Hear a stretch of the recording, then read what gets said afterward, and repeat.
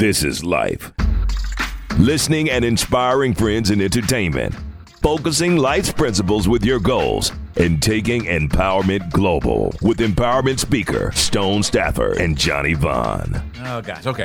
So the exercise is Johnny and I, we wrote out eulogies of someone. Mm-hmm.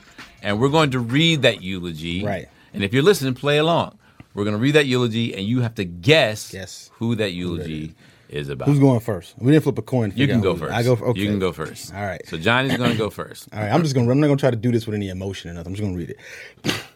Today, we celebrate the legacy of a great man. A man whose impact on the arts, on language, and on the world can't be described in any way less than a marvel. He lived his life with the spirit to die hard with a vengeance. In every instance of tension, he was the negotiator, an Iron Man, if you will. There's no way his name can be spoken without being placed in the league with the Incredibles of history. When he spoke, everyone listened. Shoot. His master of language made every interview, every speech, must-see TV, considered more important than even the State of the Union at times. He was definitely one of the good fellas, and it's unthinkable that his talents and legacy have left us to white sands of time. Fathers and sons have drawn from him for a couple generations, attempting to build men and not a menace to society. The art he left us moves like a deep blue sea of calm and patience, but the spirit of his work can change and rage with the wrath of Thor and shatter you like glass. But his swag, his drip, his juice will always bring a fresh love for his work. If you do nothing else to honor his memory in every moment, try and do the right thing. It's what he would expect of you.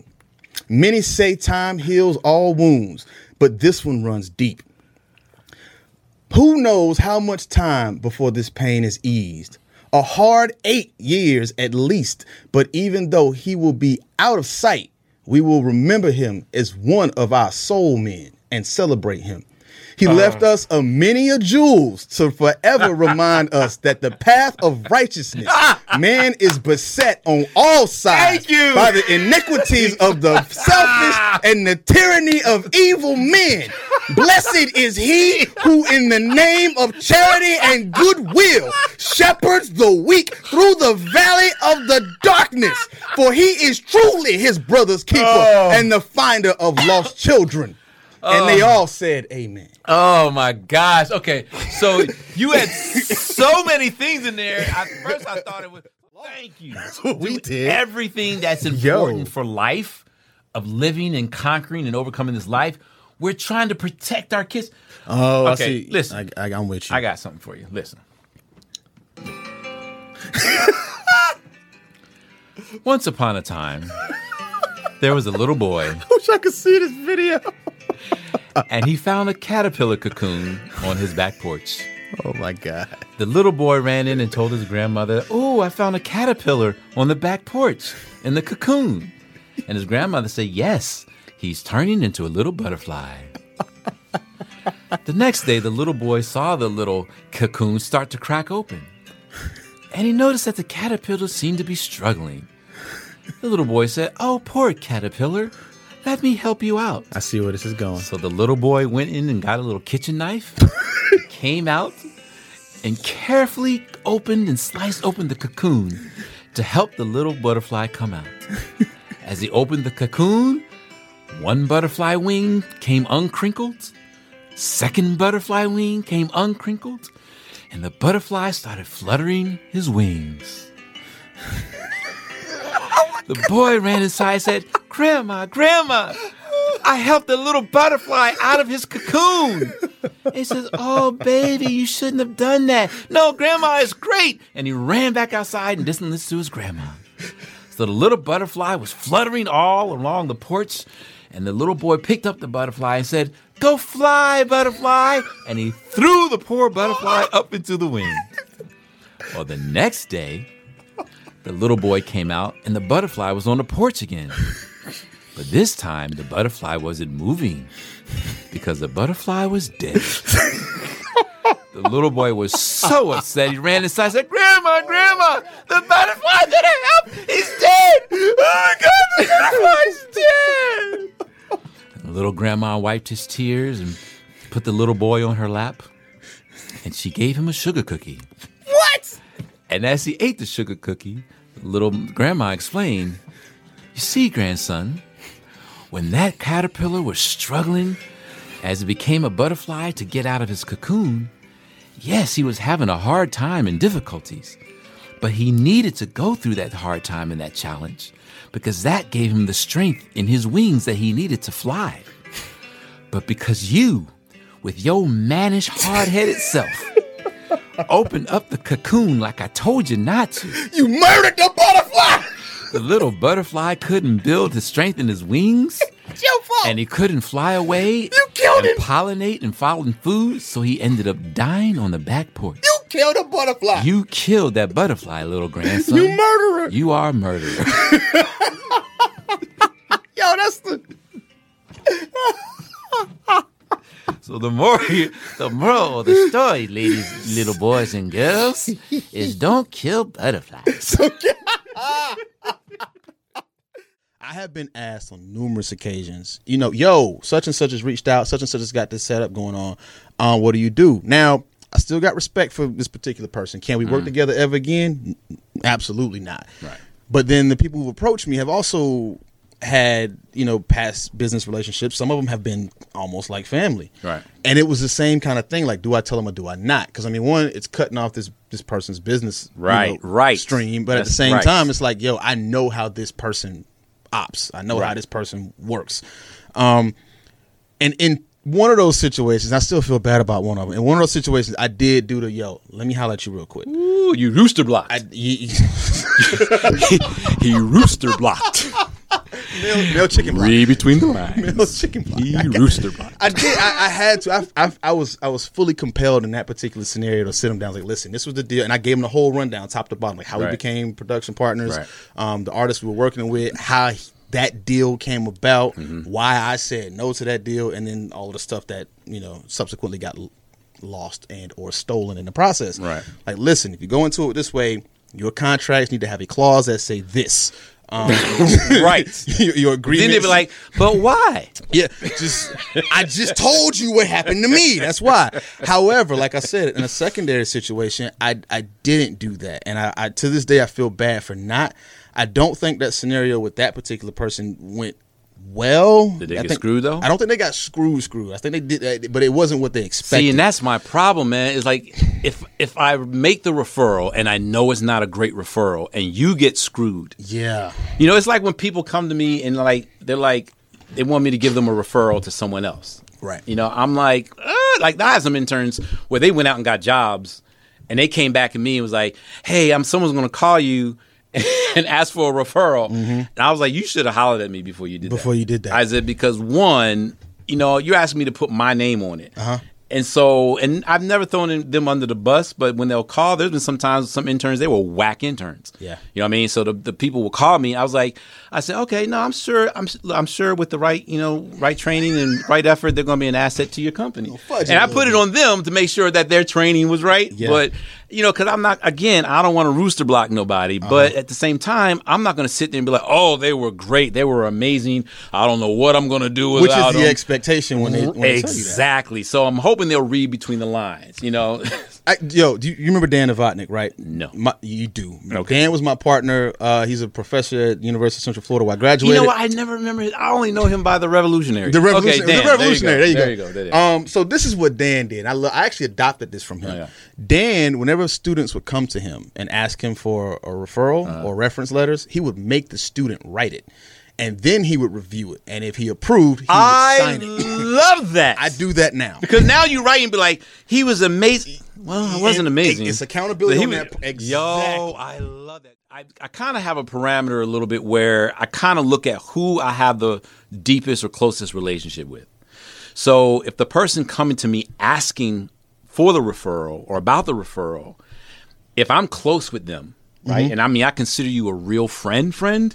To me, personally, as your friend, I would not put you in a position to get screwed. Right. I think that would make me a bad friend. Right. So in that case, without necessarily throwing this person completely under the bus, I do what you do. I say, well, look, this is all I'm going to say. Now, just the fact that I started off the statement with, look, this is all I'm going to say. I gotta preface you, this. right. You should always be like, Ears up, bro. like there should be some. Ears up.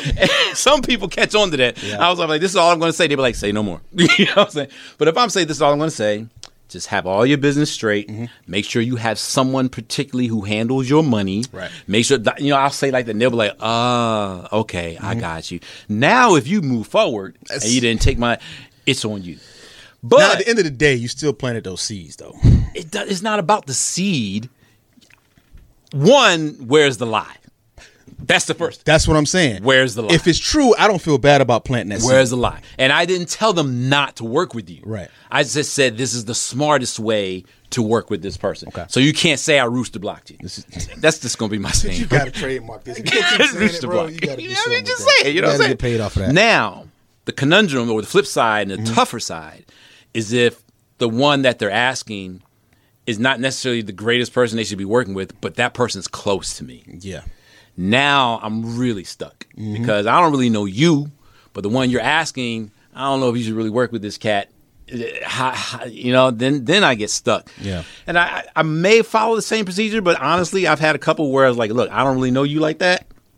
So I'll just be like, oh, y'all gonna work together? All right, cool. Bet. He's been in the game. I just give him some roundabout stuff. She's been doing it for a while, and she has a lot of experience. And But see, even that comes off as fluff, though. But I did, Like because I just can't sit there and say.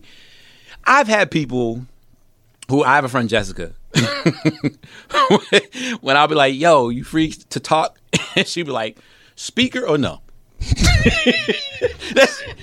That's how she responds. She'll say speaker or no, because Jess knows that if you have me on speaker without letting me know, Right. chances are something's gonna be said that somebody shouldn't have heard, especially if there's little kids or something. But she just knows. So I get it. When you know somebody, you have to kind of put the parameters in place. So it's a sticky situation. But real quick, this whole vaccine thing. Okay.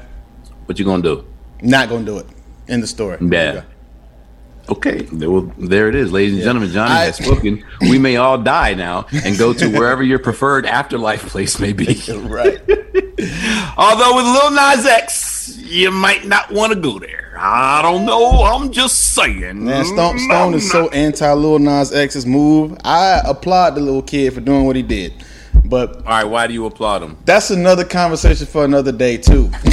But if you want, we're going to title this episode Hodgepodge. All right. So this is the thing. One, I love it when the religious faction of the world gets up in their panties about stuff that doesn't make sense. If you listen to because he tells you the story, like he talks about the whole point of why he wrote the song. And I listened to I heard the song before I saw the video. So if you know the lyrics, you can hear the story in it. Like it's him lashing out and coming into his own and taking, just like people did with the B Word. When Missy Elliott did the song, everybody thought it was crazy, but that was her saying, I'm owning this word. We're not going to allow y'all to use this word to demean us anymore. He's been called this and that his whole life, and a lot of people in the LGBTQIA community have been. They've been marginalized. I cannot believe you spit that. Those. Oh, I'm an ally. Real. What is the acronym? Real facts. You said LGBTQIA. Yeah, no, I don't hide that at all, bro. Like LGBTC3PO. I've got trans friends that I've known since I was a kid. I have gay family members. I got all that too, man. Matter of fact, I'm a lesbian magnet. Well, and you told that, but are you accepting? That's a whole nother conversation too. No, I accept it, but it still doesn't mean I run down the whole little, LGBT and all that. But anyway, the reason why is because I will go to. I've been to Pride. Like I'm for my people. Like I say, I want you to do whatever makes you happy, whatever makes you not want to kill me. I want you to do it and do it a lot, and I don't care what that is. So in the video, well, there goes half of our freaking viewership. Thank you. Johnny. Hey man, you want the real or you want the right? But back to the video. So if you watch how it follows, you see him in the beginning being timid about who he is. You see him coming into his own and owning it, and then he goes to hell. And the whole killing Satan and taking the horns is the imagery that they chose to use of owning the demonizing of who he is as an individual. And I thought it was awesome for the fact that every Christian I know has posted something on Facebook about being upset about it, when in the video, he's making the bad guy of the Christian faith look bad. And all I saw were Christians getting upset because the bad guy of the Christian religion was being demeaned. And I'm like, I thought you were on the Jesus side. Like, how are you going to be upset at the bad guy of your faith being taken down? Isn't that like the whole point? But it's because a gay kid does it and uses it as his imagery for his message that they have a problem with it. So I thought it was great. I thought it pissed off the exact right group of people, and big power to the kid for doing it. I do understand the aspect of people saying he had this hit Old Town Road and the kids loved it, and then he just dropped this without any warning. I get that.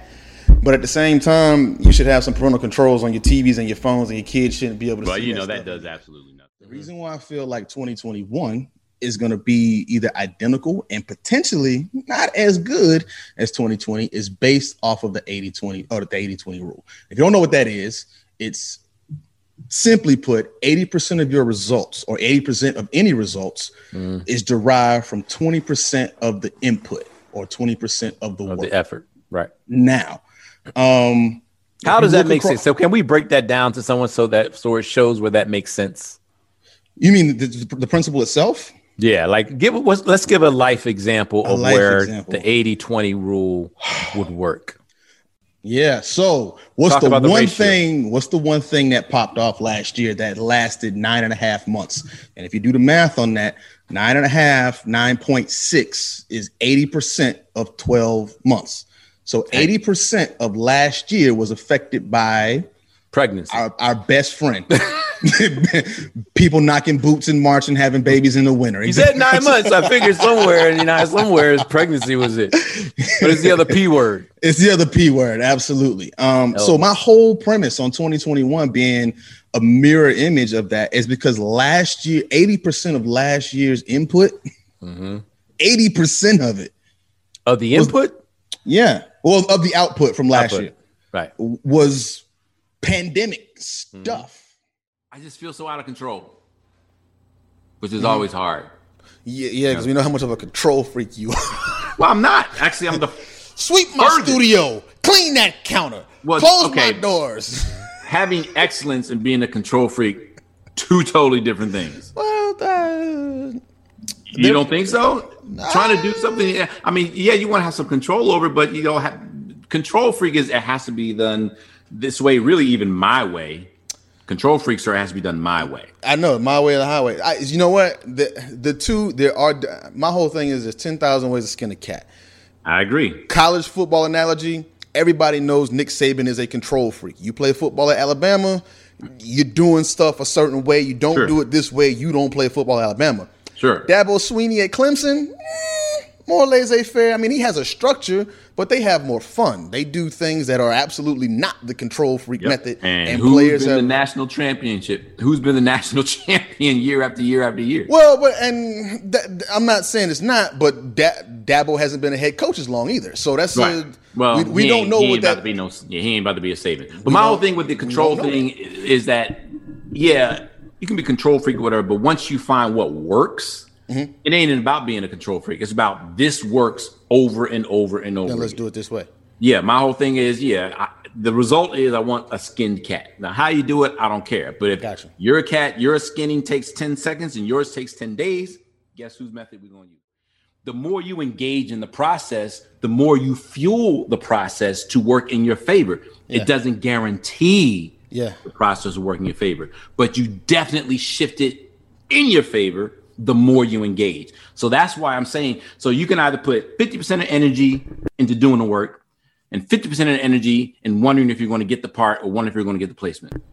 Or you can take all the energy you worried about getting the placement and focus it on the work part which is then in turn going to affect whether or not you get the placement. They will always be connected. There's no way in the world. I didn't say they wouldn't be, but I feel like what literally the example you just gave, it just shows that we're going the same direction. As always, we're both saying Apple, and I'm like Apple, and you like Apple, and exactly. Both saying Apple. I really do feel, because I mean, it's like I said, I get wrapped up in hoping and looking forward to things a lot too.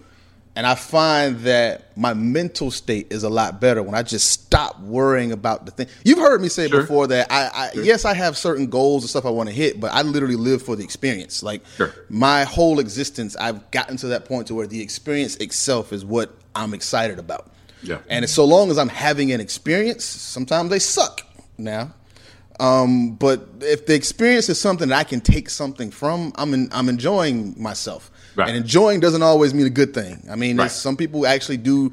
When you put yourself through that pain in the gym, you ain't enjoying that. It's However, sadomasochism. But that's another podcast on a whole nother platform. Literally. Isn't there a politician or someone when they went back to 1970 something of something he did or said? Oh, pick one, dude. And he ended up having to resign from his job. That was Al Franken. Yeah. Is that who it was? That was Al Franken, who was a comedian. And look, and he had oh my God, that's what's getting on my nerves. And I'm not sitting there, now again, I'm not saying wrong or right. Okay. If there are plenty of stuff that I did in high school that were wrong, I will look you in your face and tell you they were wrong. They were absolute. My mom would be just mortified. I will tell you that myself. But am I that guy anymore? No, I am not. So when you have people that are doing these things now, and you're going to go back 15 and 20 years to find stuff that they did and then cancel them, y'all stupid, and you're getting on my nerves. I think it's publicly known that I agree with you. However, we do have a system that we function within, whether we think it's stupid or not, because we've already admitted there's a lot of stuff that we function within that we have to admit is stupid. But our livelihoods, our daily lives, and people's revenue streams depend on the foundation of that stupidity. That's just what it is. It's a fact. It is a fact. If they would have done what they did, and if they would have buried it and not put it out, and he would have been the host 10 years from now, you look at Jeopardy getting sued for stuff coming out later. As you guys may or may not know, if you've been listening, what's today? The 17th. So 2 days ago was the last day of my one-man experiment, social experiment, the pro-Trump experiment. Right. Here we go. So the first 24 hours were definitely hard. All right. I actively read tweets from Trump as well as his vocal supporters. I limited my news intake about the president to only Fox News, Breitbart, and pro-Trump tweets. I followed them on Twitter and Instagram, and I even set up notifications. So I knew when they posted things, I was real. Now, as I would read, in my mind, I had to consistently tell myself, what is he saying here? Look to agree with what he is saying here. I had to constantly remind myself to do that. And I could literally feel anxiety building up within me. This is all the first 24 hours. I mean, I physically developed a headache towards the end of the day. Now, what I did is I sought out articles, posts. I watched 3 documentaries. That was Trump, An American Dream, Trump's Road to the White House, and The Trump Dynasty. There are plenty of documentaries out there. However, a lot of them are Trump bashing documentaries. So again, I wanted to stay away from those. Whenever I read posts or anything that bashed Trump, I swiped by them. I didn't even read them. I didn't even engage. So again, I was trying to just drink the Kool-Aid here and just dive in. Now, I do want to say this note. Changing one's paradigm cold turkey like that is a lot of work. And it's literally an incredible struggle and battle. So back to what I was saying.